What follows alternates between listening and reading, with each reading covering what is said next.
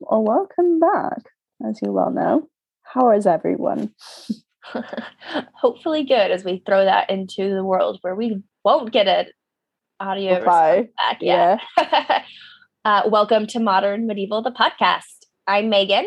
And I'm Ella. And today we're going to speak about a theme, which is kind of a different type of episode, because I feel like we've done subjects, but not a theme. So today's theme is light, given the darkness of December.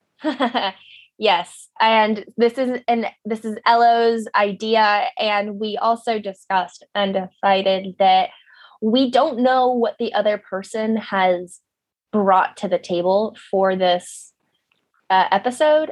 Aside, like, I know Ella will be talking about Dante and light because I just know that that's her background to an extent and like her research. And I bet Ella is expecting me to be coming with some religious or theological medieval things on light. But other than that, we have no idea where we're going to go. So hopefully you enjoy this bountiful illuminated ride. Ella, why don't you get us going?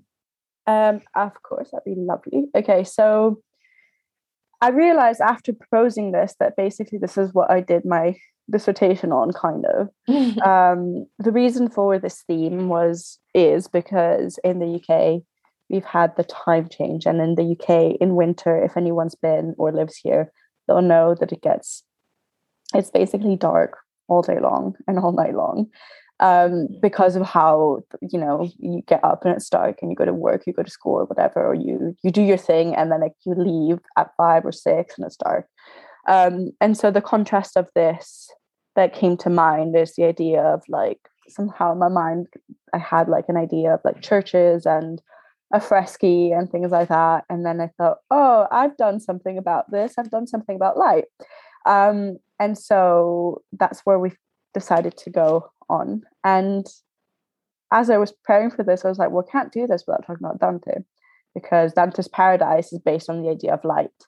And so for those of you who've read him, you might have an idea of things that you'd want to listen to, but often Dante's Paradise isn't something that people like to read because it's kind of always the same. Mm-hmm. And it's very theological, which is great because Megan's going to give that context. But it's also got like this metaphysical idea that paradise is basically just light, and all images and geometry come into place with an idea that God is illuminating everything.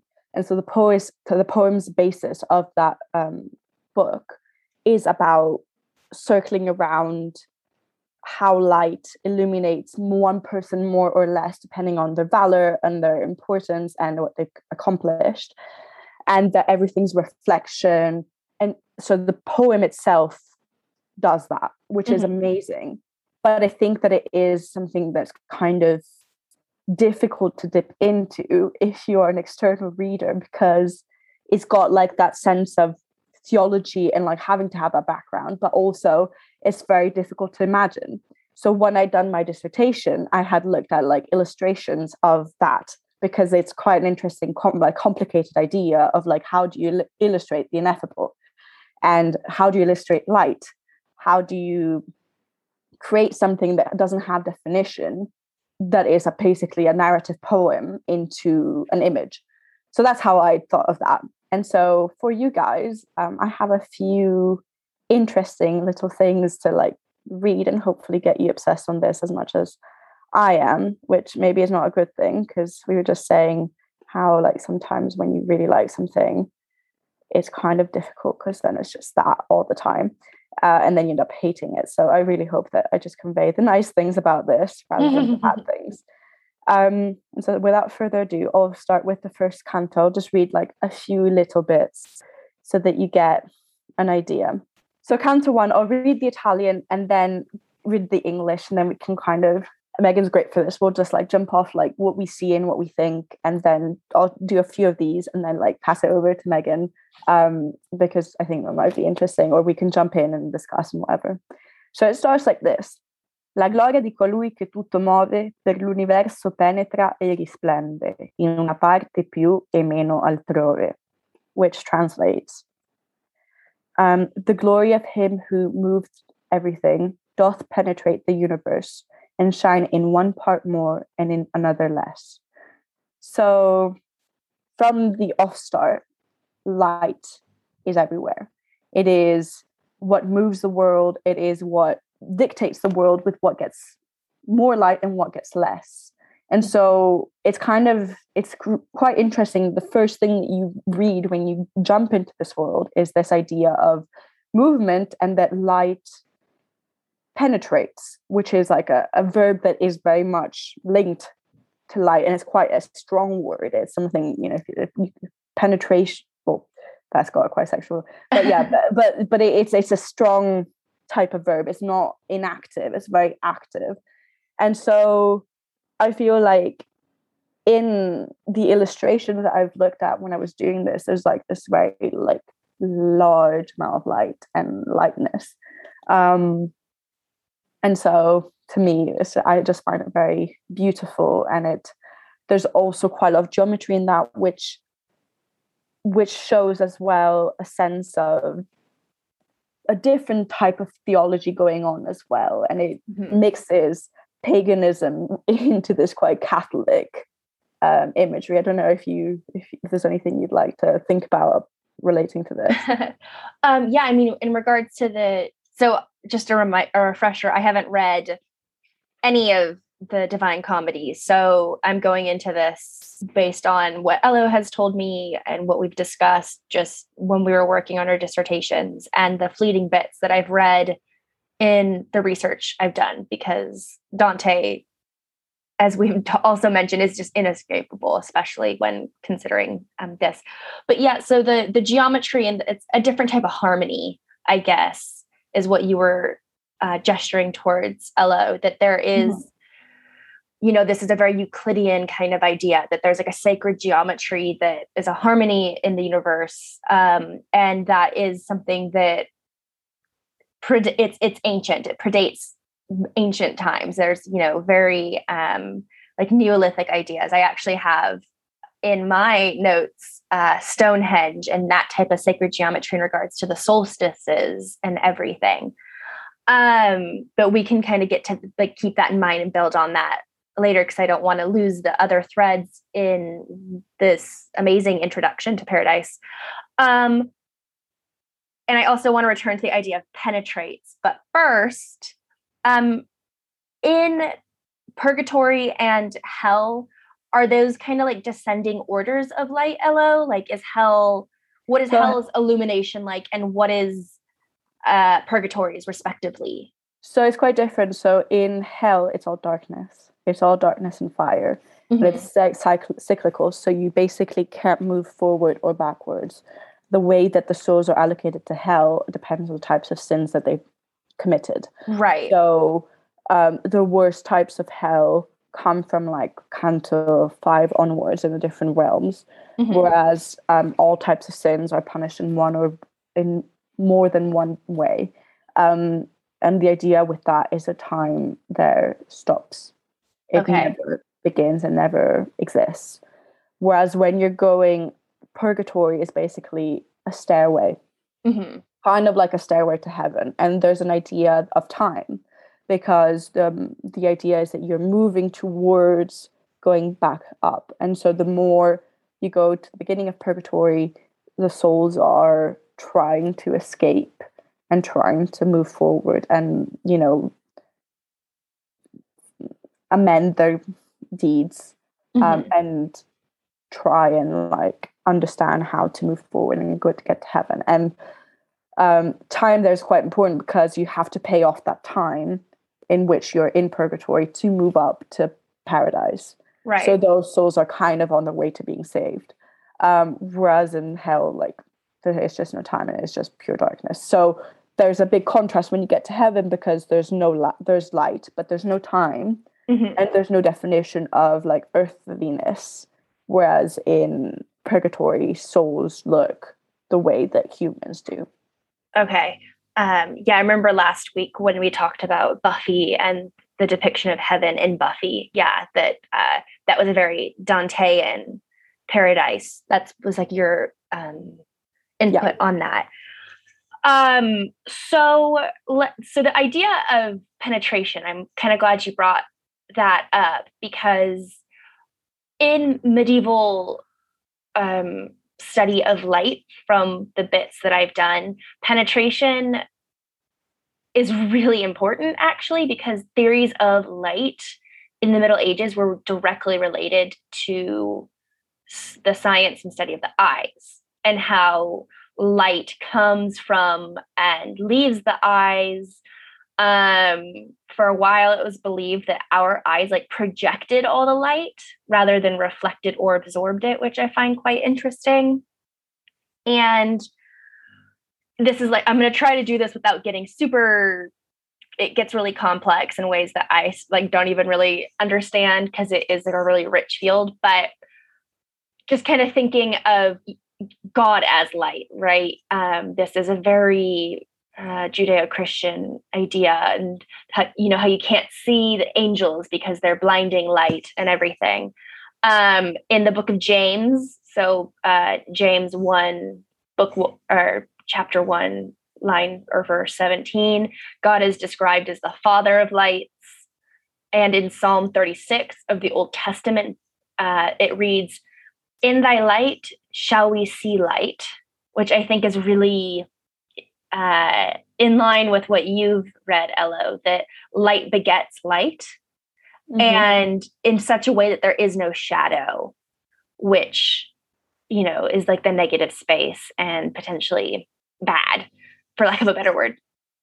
And so this like idea of rays of light penetrating every corner of the universe, but remains with its like singular source, aka God, is discussed with the divine logos, with Christ, and lots of different theologians thought about this, and primary and secondary types of light, accidental light.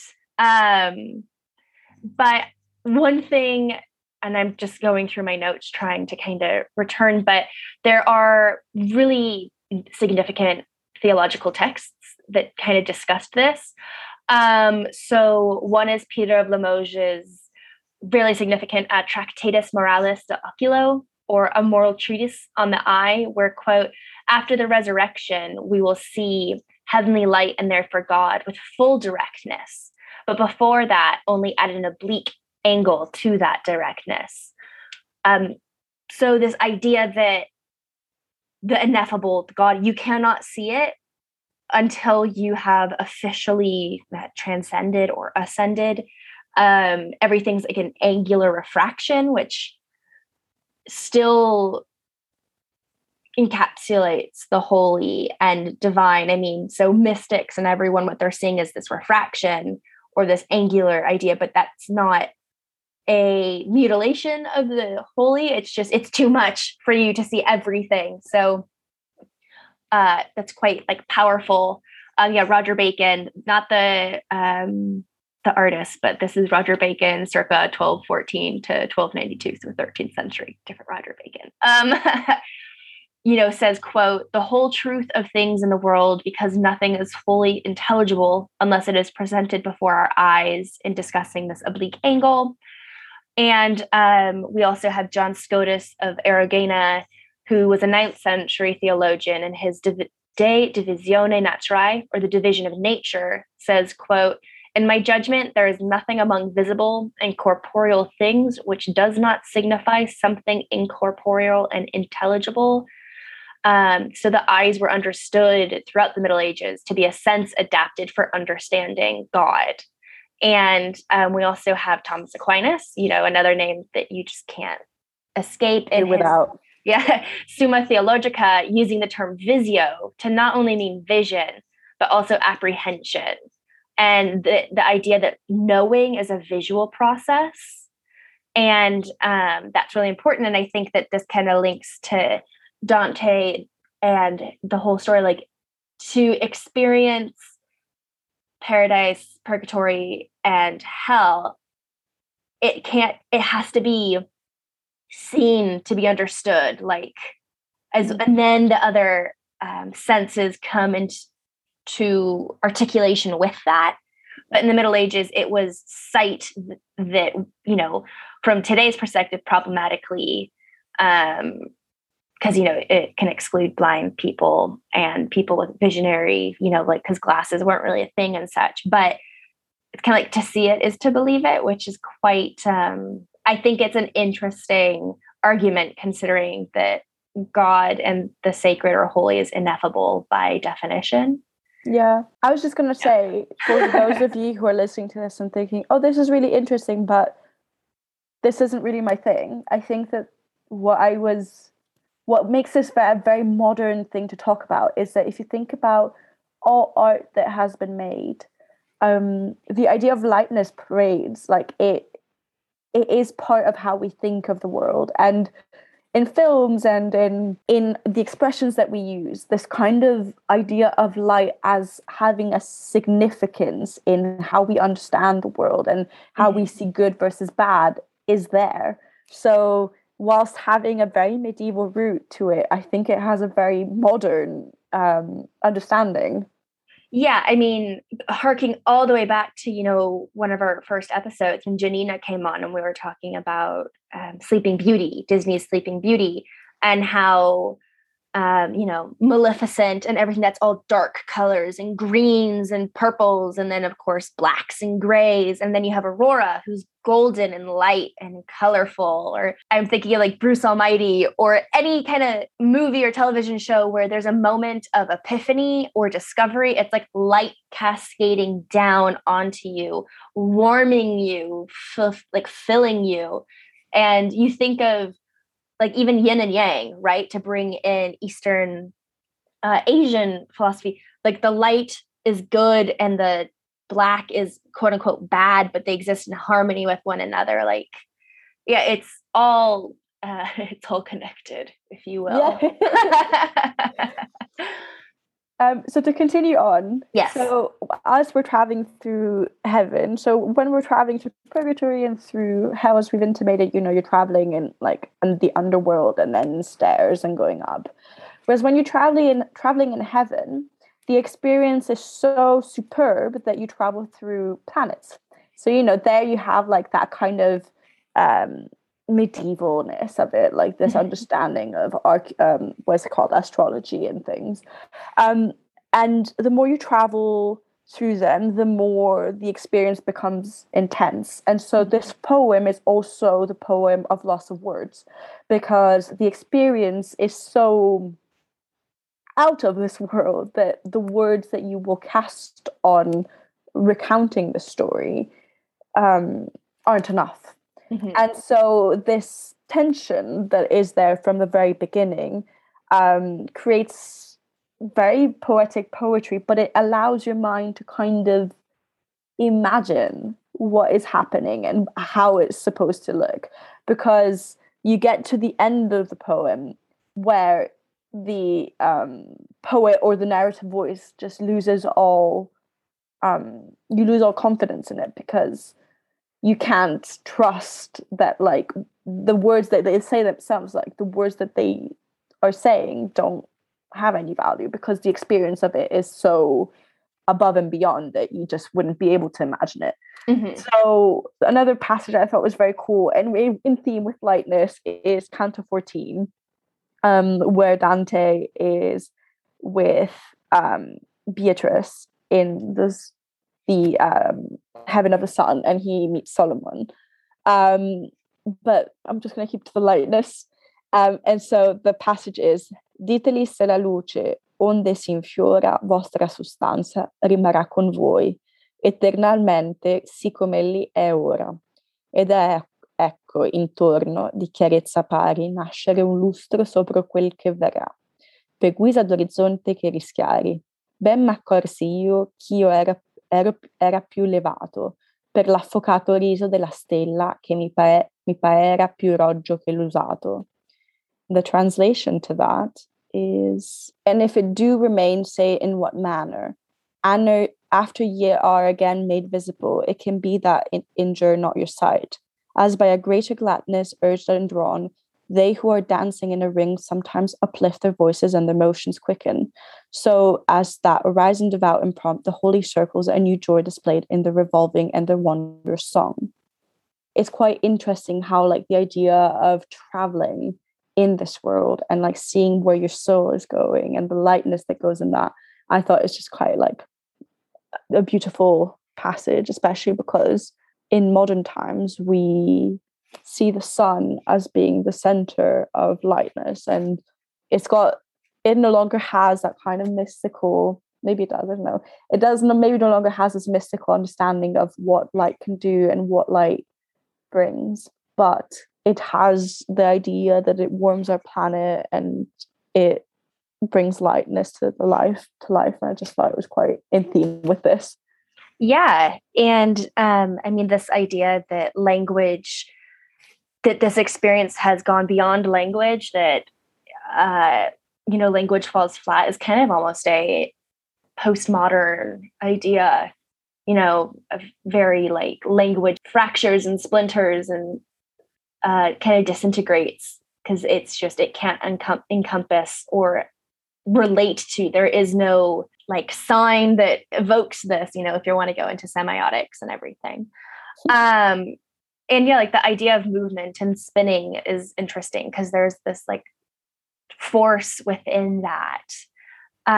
But I guess I'll respond most specifically to this, at the end, your kind of commentary on it of the power of the sun and like how we think of it today. And yeah, it's kind of just there, and we celebrate or acknowledge on our calendars, the solstices and full moons. Your calendar will say it's a full moon, it's a waxing moon, it's a waning moon, it's a new moon, but like that's kind of just lost. It's not always something that is a part of life the way that it was pre, I would argue, I guess, industrial times, because we have electricity. Like light is at our fingertips. It's something that we take for granted. Yeah. Because, the argument might be, oh, well, they had candles and fires and everything in the Middle Ages and before. And like, yes, that's true. But that takes a lot of candles for these large open spaces. And a candle or a fireplace can only give off so much light. It also gives off heat. And how much wood do you have, or how much fat or tallow do you have to make the candle? You have to be economical in the way that you're using these resources in a way that is alien to the modern population, I'd argue. But yeah, kind of just like returning, I guess, to Stonehenge, right? This is, again, pre-medieval, but I think is just such a graspable, like everyone knows something about Stonehenge, right? And this stone circle was built to align with the sun, and most specifically the winter and summer solstices, in a way that, the sacred geometry that we were discussing earlier is a practical geometry, and that this precise location was chosen in ways that we still don't quite understand, though there are archaeological and geological studies that the glacial paths that go past Stonehenge run on the specific solstice like lines, like in a way.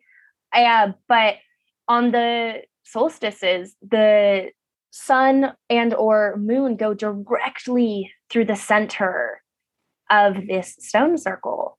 And like there was a lot of care and deliberation, and the stones all have fancy names, but they're like station stones that make a perfect rectangle around the stones. There's the heel stone, which is the one that is the first contact with the sun. So this idea of the power of aligning the celestial sphere, the universe, with the earthly terrain or sphere is something that I think is really powerful. And even medieval churches and stuff were aligned. Generally we think, okay, they usually have it where the altar is like east facing, so that when the sun rises, it first touches the altar, it illuminates. So the idea of like, let there be light, the coming of Christ and everything like that. And so you have just that basic relationship. But then you also have other churches. Like I read this article that was quite interesting from author Alice Isabella Sullivan about the power of sunlight in medieval churches. In this case example, in what used to be Moldavia and now Romania, the church name I don't speak Romanian, but it's the Church of the Holy Cross at Petrauti Monastery in Romania. But there are a lot of incidental accents on that word, so I apologize to any of our listeners that speak Romanian or know the proper pronunciation of that word. But this church is a case example of the sun hitting at certain times of the day on certain days of the year, statues or paintings in the church that then illuminate with the natural light of the sun images of saints, of Christ, of the Eucharist. And so again, this idea of the sun being powerful, and it's the closest, I guess, in it that we can get to God, like in our existence of like harnessing it, and I just think there's something really beautiful in that. And so yeah, that was like a little bit of my 2 bits on that. And Ella, when you said that they were like, dancing hand in hand in a circle, each element, right? So paradise, not heaven, but paradise, purgatory, and hell, they are each constructed in rings, correct? Yeah. So yeah, I guess it's also continuing with that geometry. It'd be interesting if like hell was angular and sharp and harsh and had shadows, and then heaven was circular. I think it does it is kind of like that. But they're called circles, the circle of this, the circle of that. But is the way that most people imagine it is kind of like kind of like a triangle, like going from the depths going upwards, and it's supposed to be like below the earth. Mm-hmm. So kind of like a crest. I'm guessing that's how he got his imagination toward that, because like the idea of like the warmer it is, the more hellish it is, and the more dirty and pungent and stuff it is. Yeah, I really just need to read the Divine Comedy, but I think you would have a great time. I feel like it is like right down your alley. Yeah, I'll get there eventually. You will. You just have to. I think it has to be your moment. Yeah. It's one of those books you can push. Totally. So, Ella, do you have any other? Yeah, I just wanted to finish with the final bit. Okay, so Canto 33. And this is where Dante has, in the previous cantos, he's now no longer in circles. He's basically arrived. He's in the Empyrean, which is just pure light. And this is where you can't trust him anymore. It's the last 3 cantos or so. And he meets the Virgin Mary, and like he has all of these like ecstatic experiences. Mm-hmm. And the poem finishes with him seeing the resurrection of Christ, him seeing all of these things that, are very much part of our culture. But the poem ends with this final verse, which I'll just read, which is L'amor che muove il sole e l'altre stelle, which translates to the love which moves the sun and other stars. And obviously it has a very Catholic or Christian undertone to it, love, the love of God, that is like the love that has created the world. But it has also this idea that the refraction of light becomes a sentiment, and that sentiment we can carry around and we can experience. It was also a very Christian way of thinking of, being alive. But I thought it's a very poetic verse, and it's got this idea of light and stars, and it's in theme. So I thought I'd read it out. Yeah, I mean, and I do think that it's just a beautiful idea. That is something like just that all is love. And that's a very, I believe it's Julian of Norwich and her Revelations of Divine Love, which came out in 1395, that religion, that God and experience is love. And I do thank you for sharing that, Ella, because that is like a very beautiful passage that it's all encompassing. And so it's interesting that you stated that, at this point, you can't really trust the words that Dante's using, but it's also so like profound and beautiful.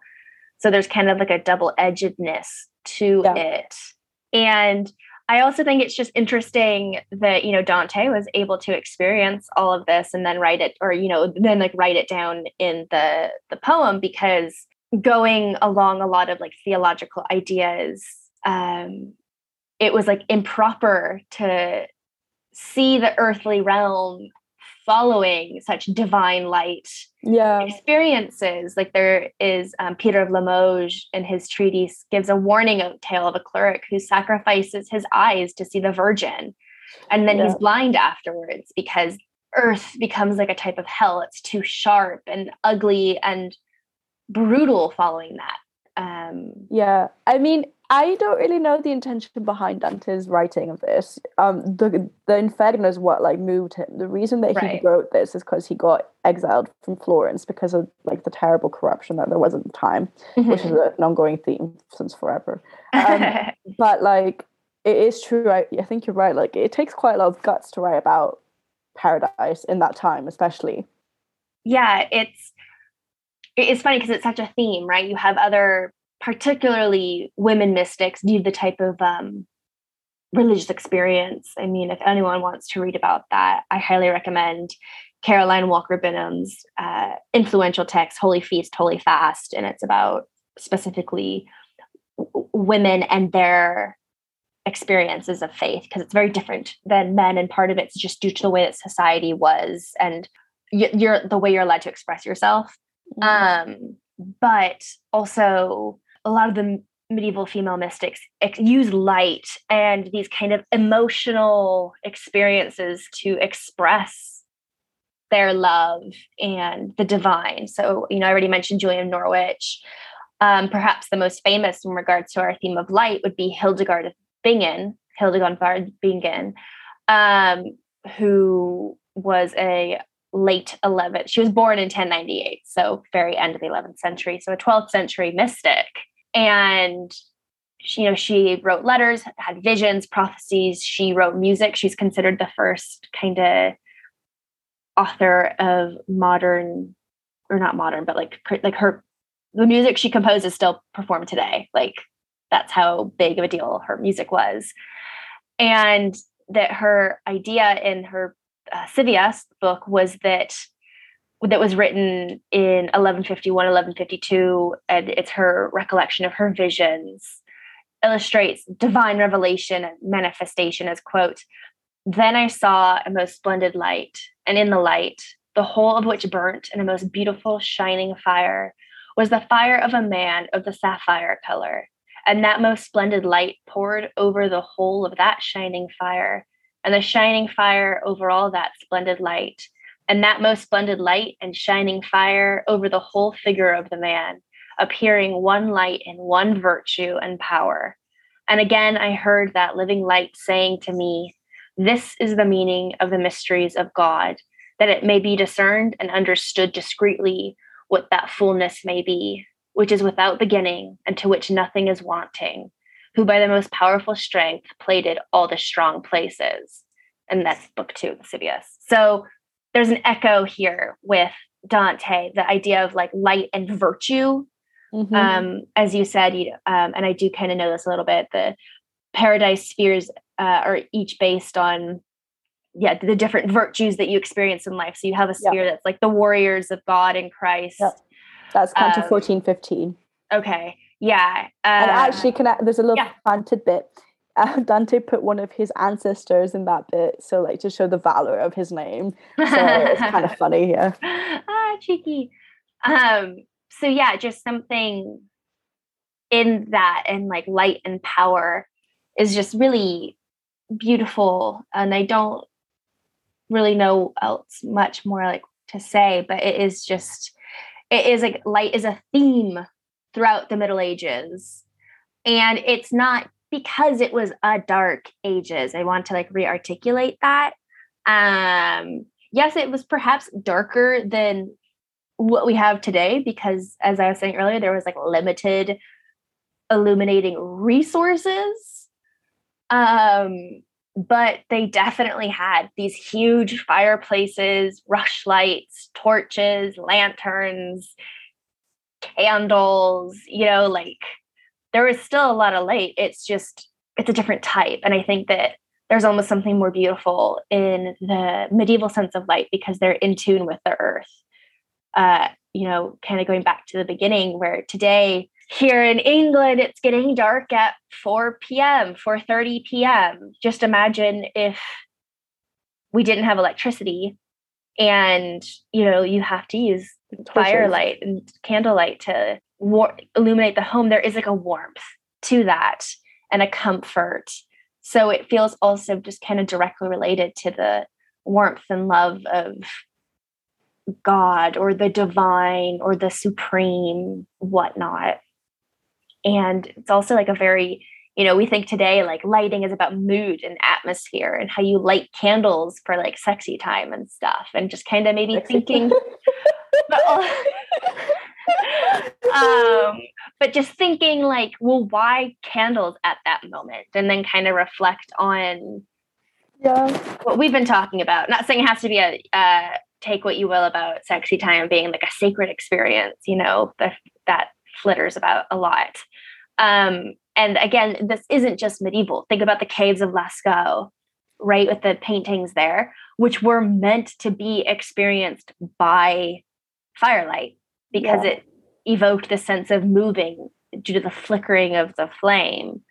Or Rothko, his massive paintings, I mean, you don't have to know much about art to know about Rothko because he's got like, those paintings of like red, or like all those different colors. They are supposed to be a representation of like divine energy and light. So it's quite interesting in like those kind of dark paintings. You can see that, and he had churches with all his paintings and stuff.